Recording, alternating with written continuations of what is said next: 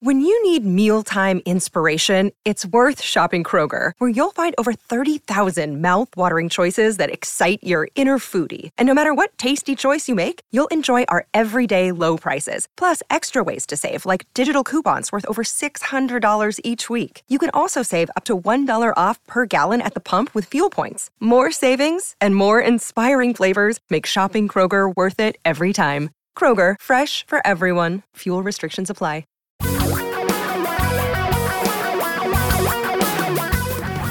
Reality radio for a really great future. We're talking real money. Think back. If you're able, think back to when you were a child. Think back and try to remember how much money you thought it would take to be filthy rich. What's the number? Remember the number? I kind of remember the number. It's easy. That's easy. I could tell you the number. It's $1 million. $1 million. Everybody always said, "Hey, you got $1 million." And by the way, a lot of people today still say, "Hey, you got $1 million." Anyway, but for me, it wasn't even $1 million because I came from a very poor family, and I'm going like, if I can have $100,000, I can make it. I'm going to be great. I'm going to be set for life. Now, with $1 million.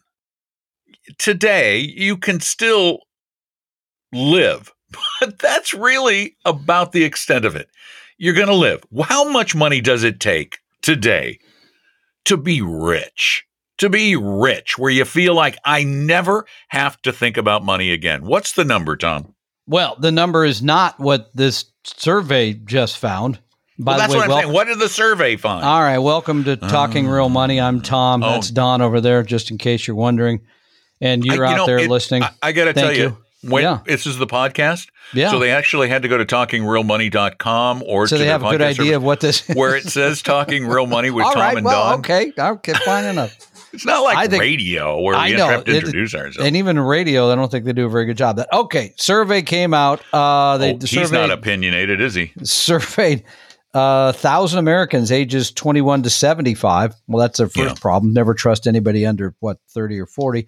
At any rate, they say, wait. I thought they said don't trust anyone over 40. Over. Well, they got that mixed up, but we can fix that right away. So they surveyed people and they asked them, can you put a dollar amount on what it means to be wealthy in the United States? And the magic number is I'm dying to hear. $2.2 million. $2.2 million. With that, you're wealthy. Now, they don't have to say only a little over twice as much as $1 million. Yeah, which if you go back to where we're thinking about $1 million in the 1960s, it would be way more. $1 million then be way more than 2.2 today. Way more. But they don't really say, by the way, what. So maybe you could help me with that. When you say wealthy, what does that mean, really? I mean, is that you suggest you don't have to work again? I don't know. No, to me, it means you don't have to worry about money at all. You have no reason whatsoever to ever really even think about it. You have enough money for everything, for anything you should choose to do practically. And for me, I don't think that number is reached until you're into certainly not 7 figures. It's got to be 8 or 9. Where you money get to that is kind not, of number. and but number one, it always depends on how much you spend. Just talk to somebody the other day who has where you really don't even have to think about what you spend. You just get to go, okay, you know what? I want to fly in a private jet everywhere I go. That's like Jeff Bezos kind of money. Yeah. No, that's more billions. Yeah, I get it. There are millionaires flying private. I think you're right. I think that's more like 10 million and up. To really be in that stats, like, and even 10, even 10. I think you got to get closer to 100 probably to really start to really live that way. Yeah. So this survey, I mean, what I hate about this is people read this and think I got to have $2 million or I can't be okay. Rich, which is so not true. There isn't a number, and Americans have this horrible thing. It's one of our worst traits. Is I gotta have more. I mean, we've all felt it, right? We look across the fence at our neighbor and they're doing something. And you're like, well, why can't I do? My neighbor, by the way, who has replaced my bad neighbor, I haven't heard no leaf blowers yet, which is good. But he gets like 3 deliveries a day. And I think, what am I missing? Anyway, I mean, so we all have this tendency to think that we need more, and it's ridiculous. You don't need $2 million. Well, but yeah, you might need $2 million. Well, it depends, of course, how much you're spending. $2 million. Yeah, right. That's the thing. There is no, and this is something that a lot of listeners, a lot of clients, a lot of people we talk to go, what's the number?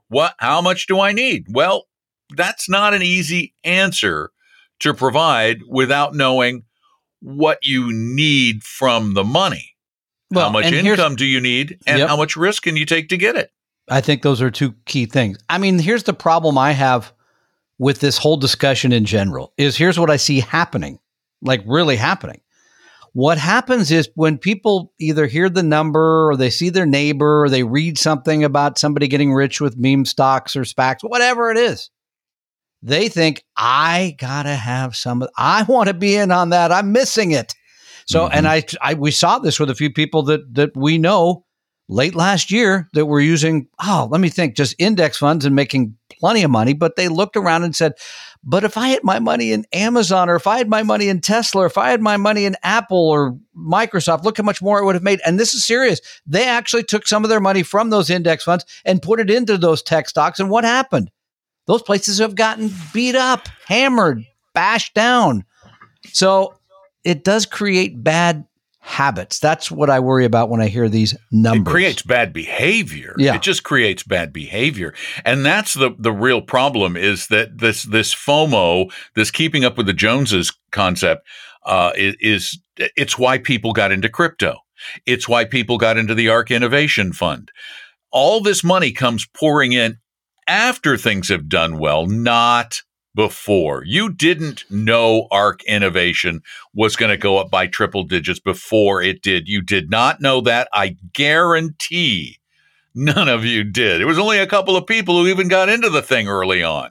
It was only later, after it had posted those big gains, that the money came pouring in to the tune of billions of dollars from thousands of investors. So as to the point of what does it take to be rich?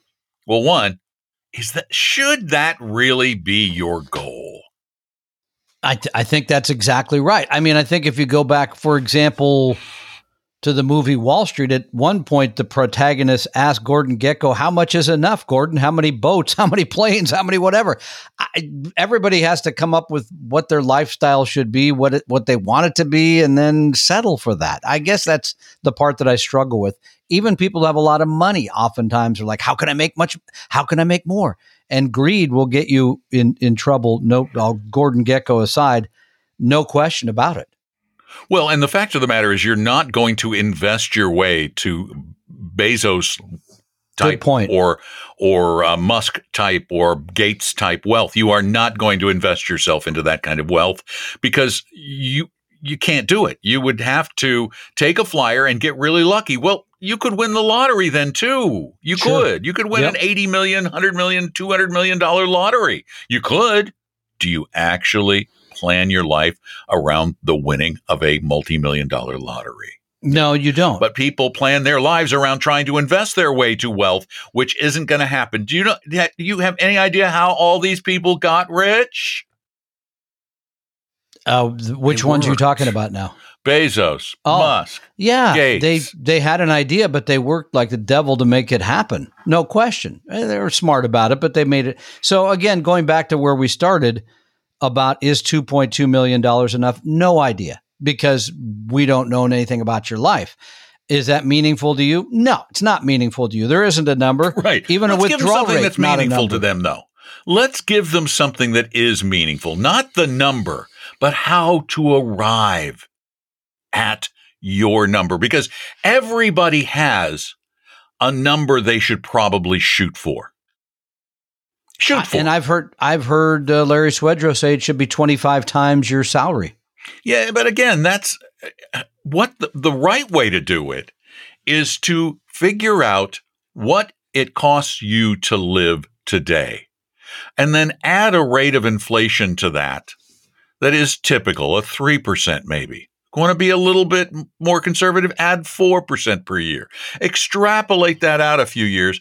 That's probably the amount you need. What are your bare bones expenses? Then say, but I want to live a little over bare bones. So this is what I'm shooting for you. And what can you expect from your portfolio? Well, it depends. Again, every single thing we talk about on this program depends on you. There isn't a right number for everybody. It's how long do you think you're going to live? Nobody knows that. And so therefore the withdrawal rate is worthless. But I will say this I will add to what you just said. And that is, we do know the people who are more successful with whatever number they have or don't have, they have a plan and they have a discipline. And once that's in place, they're pretty implacable. And then they also don't move around when bad things happen in the market. All the rest of that stuff is, it doesn't matter to me. I may pay attention to it, but it doesn't affect my financial decision. So I'm going to tag on with what you said and say, yeah, once you have that document in place and you have a discipline to follow it, then it doesn't matter if the Joneses have 3 million or 4 million, whatever it is, you got what you need to make it work for the long haul. And then it really boils down to one last thing. Having the discipline. We all think we have the discipline. It's not, it's knowing, absolutely knowing with total certainty that you will never let your emotions control your financial decisions, ever. If you can't do that, if you know you can't and you're being totally honest with yourself, be honest with yourself. Why lie to is there any big benefit in lying to yourself? Nope. Not that I'm aware of. Maybe benefits in lying to other people, but don't lie to yourself. If you've done all that and you go, I know me. I'm going to wait right now because the market is down.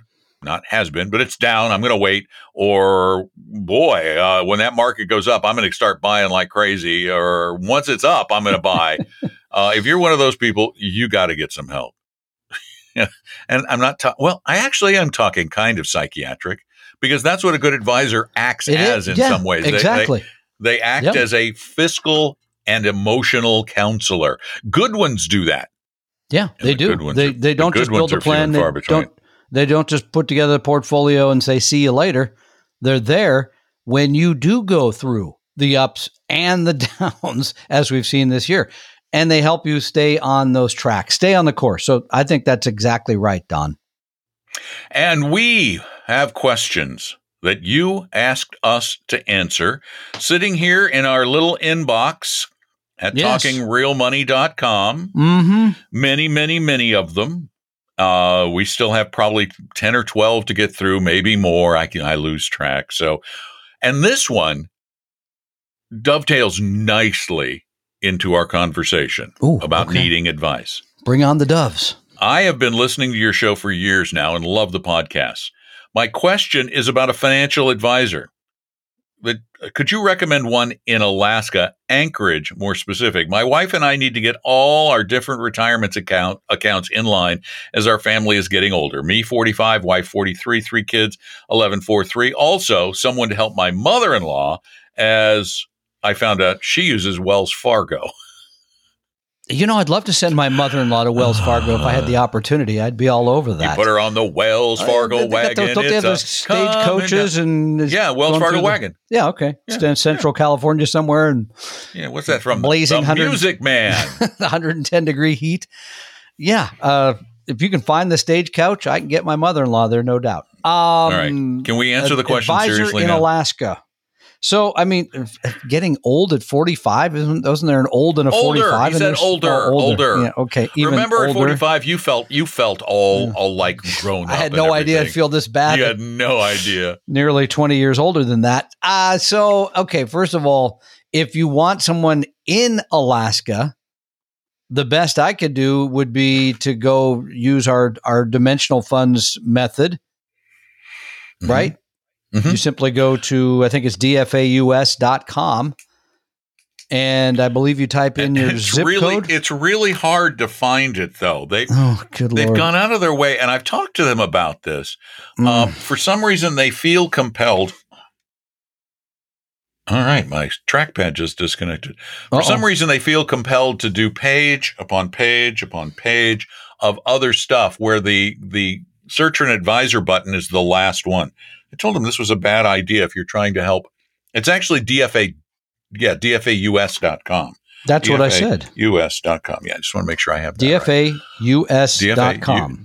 DFAUS. Yes. And what you have to do is you have to, in the middle of the page, there are these little dots. You go click, 1 dot, click, 2 dots. It's on the 5th dot. Wait, I'm on the phone version of this, and I'm not seeing any dots, and I'm pretty good at collecting. Well, you got to go down to the gray section. Dots. Go to the gray section, and the final dot down there is find an advisor near you. All right. So all you do then is enter. I don't know what the zip here we go. No, it's actually on the mobile version. It's like this. Oh, it went away. It was. Oh, I see the dots. Got it now. Okay. You see the dots? Yeah. Oh, God's sakes. Okay. Yeah, it's hard, but you can do it. So you go to DFAUS.com, and then you simply enter your zip code, and they'll hook you up with 3 people in your area. We trust them. Well, they'll give you the names. Ethical. Correct. I went and looked one up. In Alaska? One in Alaska. Well, and it was actually pretty nice. Pretty nice. It's called Bright Road Wealth. I read their Form ADV. That's all I did.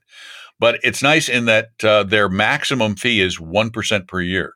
I like that. And I do believe that they are DFA advisors. And they're in Anchorage. And so you might at least want to talk to them. But here's a little bit of advice over and above that. Do not take our word for it. Do not take anyone's word for it. Okay? This is critical. Go to talkingrealmoney.com/help and learn how to vet advisors. We teach you how to do it. We give you the tools you need to do it. We give you a form that any 100% fiduciary worth his or her salt would gladly fill out and sign. It's only the bad ones that will refuse. It's the best way of all to find one that's likely not to be working in your best interest all the time. Use the form. I know it's uncomfortable, but what you need to do is say, this is a business relationship I am getting ready to enter into or might enter into with you here. I need to know you, just like I hope you need to know me before we do a darn thing. So can you fill this short form out for me? Take your time. Then we'll come back and talk. And sign it. By the way, I'd be curious to know if you called an advisory firm in Alaska, if you got a chilly reception. Which one of you was it out there who said he could continue to make his puns? Which one of you? Step forward, please. Take responsibility for your actions. We have a cliff. You will be flying off the side of it. Sorry. Okay, we've got time for one more, or is that it? Do you want one more? Absolutely. I can do one more. This will be fun for you. Yeah. Okay. My wife and I invested with Edward Jones about 3 years ago. Based on information from your podcast, we finally decided to move to Vanguard. And I've been speaking with an advisor there. We have 2 IRAs, 1 taxable account. After speaking with the advisor, a plan was drafted that consisted of, they talked to a Vanguard advisor. Guess what the portfolio allocation is, Tom? Let me think. Some Vanguard funds? No, don't. Just the allocation. Just the stock bond allocation. What would you guess the number is? 60-40? 60-40. The man wins another Cupid Thank doll. You. Yeah. This mirrors what we had at Edward Jones. My question involves the allocation between the 3 accounts. We're using 4 of their ETFs. BND, BNDX, VTI, and VXUS. They recommend that my wife's IRA consist only of BND and BNDX. Okay. My IRA, VXUS and BNDX. The taxable account will be solely VTI. We'll both be 70 in August. We have good pensions and do not need to use these funds for the foreseeable future. It appears we'll have at least 72 before RMDs. What would be the reasoning behind this allocation? Okay, now I'm not BNDX. That's international bonds. Is that what that is? I believe it is. Okay. Total international bonds. Yeah, okay, so just step back before we get into the where to own specific things. Mm-hmm. First of all, no offense, because Vanguard's a very fun family. Fun family, yes. I was going to stop there, too. their advisory business is questionable at times. It is, because this portfolio, frankly, if you were like 25 and you're just getting going, sure. But if you're going to hire someone to manage the money, this is not as sophisticated as I would like to see. Exactly. There's no small cap. There's no value. There's no. Yeah, exactly. There's nothing. This is, we give you this portfolio free at talkingrealmoney.com, because it's like, here, you go do this. You don't need to pay them what I guess is going to be 30 basis points. Why? International bonds in your taxable account? That doesn't make sense. No. BNDX should only be in the IRAs. Oh, but okay. Why his wife's IRA in BND and BNDX only? His VXUS and BNDX.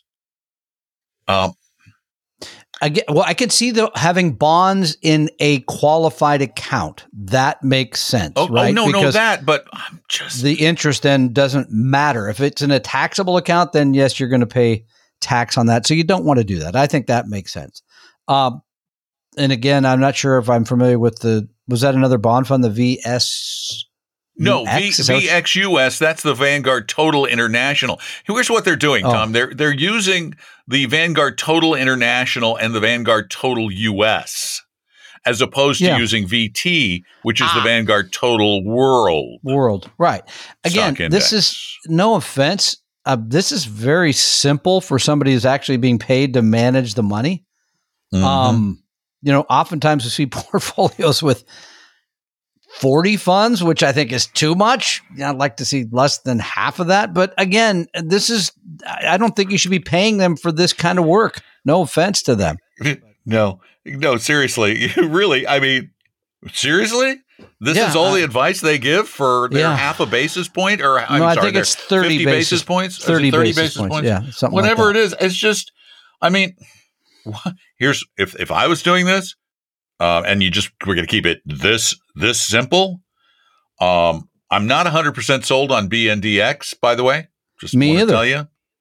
I don't. It would make a small part of the bond portfolio. It would have to be tiny, but I'm just saying for the let's keep it simple, stupid portfolio. Yeah. You would use BND and VTI and fire the advisor. Yes, and again, if someone's managing BND and VTI and fire the advisor, and if somebody's managing this for you, VT, not VTI, a global stock fund and the bond. Again, if someone's managing this for you, I would ask them. It'd be very simple. What is my commitment to U.S. small cap? What is my commitment to U.S. small cap value? What is my commitment to U.S. large cap value? See, this is the problem. What is my international? Tom. The exposure to those. They're going to say they have that exposure, and I'm going to say it's going to be so tiny. No. It's not going to be meaningful. They don't believe in the same research that we believe, even though it's pretty solid. To me, it doesn't. You don't even need to believe in that. You just need to say, I want to be spread out among various asset classes, because in that portfolio, what do you own? You own the things, by the way, that have gotten beat up big this year, because it's mainly giant or large U.S. companies. That's what you hold. Those have been pounded down more than anything else this year. So again, and they got you've been the one pointed out from 2000 through 2009. They were the ones that got pounded down. If you were more diversified, you did much better. So again, I just don't think it's a very good portfolio. And here's what I would probably do. I would seriously, again, my inclination would be, one, fire the advisor. Just say, guys, okay, we're just going to manage this on our own. We don't need to pay you extra. Why pay that? You're not going to get anything. You didn't get anything for it. And then here's an idea. Just put all your money in all your accounts in the Vanguard Target Date 2025 or 2030 fund. Okay, I'm going to argue with you there. I would not ever hold the target date fund in a taxable account anymore after what Vanguard did in 2021. Of what happened. Yeah. All right. I would. I'm okay in retirement accounts, but not there. So, all right. Period. So put the Vanguard Target Retirement 2025 in your IRAs, put Vanguard 2020. Oh, because it's more conservative. It's a 40-60. So put the Vanguard 2020 in your IRAs, both of them, and go with VT in your non-IRAs. The 2020, by the way, I believe you can check a box and they will never have less than 50% of the money in stocks. they give you the option of either going down to. Well, it's already 2020 is already 40-60. Okay. Wow. Yeah. And that's, again, even that I would argue with because, you're so weighted to so many bonds. Wow. No, you're not, though, because you've got the VT in your taxable account. No, okay, I'm talking about with that specific target date fund. But I'm saying you're using that fund to overweight bonds in the IRAs. I got it. And you're overweighting stocks outside. I'm saying as a general rule of thumb for anybody who has a reasonable amount of risk tolerance, I just think getting south of having 50% of your money in stocks. But the overall portfolio in that case is going to be somewhere closer to 60-40. Fair enough. Again, I go back to your previous advice. I think you should fire the advisor. BND and VT. Yeah, I don't know that Vanguard should be managing money this way because it always ends up being Vanguard products. The portfolios I see are oversimplified and ignore academic work that shows you really need to own other things. My take, but this is not a good place. Okay, then. I think we're in semi-agreement. We're on the semi-same page. We're on a pseudo-same page. I'm hoping it's not the semi that's coming this way, too. Got it. Okay. Oh, I knew we could sneak one more in before it was over. Yeah. We're done. That's it? Done. Okay. We're done. Yeah. We're done. This is the podcast. It's over. It's done with. By the way, please subscribe to our podcast on your favorite podcast service. Please share it on social media. Tell your friends. Leave a review at Apple Podcasts. That's the best place. Very few other podcast sites allow reviews. So we really appreciate those. If you need help, if you need real help, and by the way, we do mean real help. We're not talking about some veiled sales pitch. If you need real help, go to Vestry.com, set up an appointment with one of our Vestry by Apella advisors. They're not going to charge anything for a meeting. They're going to actually provide you advice. They're going to say, you probably need to get rid of this garbage and go this way. But they're not going to pitch anything. And if you have something, I could tell you want to say something. Well, I just wanted to mention, if you have 5 hours and 17 minutes over this upcoming holiday weekend that you're looking to fill. Yeah. Retire Me 2022. For that Memorial Day barbecue. Wait, no, for that Memorial Day barbecue. No. Actually, that's set up the big screen on the back porch and show everybody. Have a Retire Meat Memorial Day party. The in-laws will be gone. There'll be marks out your driveway. Right up. What they were showing a financial thing. Come on, it'll just be you and your bottle of bourbon. That's the way life should be. And maybe an overcooked steak. Nothing wrong with any of that. Bottle of bourbon. All right, we're done. Anyway, we're leaving. Okay. All right. Say goodbye, Tom. Bye, Tom. I'm done. That's Tom talking real money. We hope you realize that the information provided on Talking Real Money is for informational, educational, and hopefully enjoyable purposes only. Providing personalized financial planning or investing advice takes time, so please consult with a really good fee-only fiduciary investment, tax, or legal advisor. We know a good one. Investing must always involve risk. In other words, you can and probably will lose money at times. Also, as much as you want it, no one can accurately and consistently predict the future, so past performance doesn't tell you a darn thing about what the future will bring. Unlike many other programs that say something similar, Talking Real Money is not trying to get you to buy or sell any financial product or securities. Instead, the program is provided as a public service by Apella Capital, a fee-only registered investment advisor. Thanks for listening, and please visit TalkingRealMoney.com for more information and disclosures. Are we done now?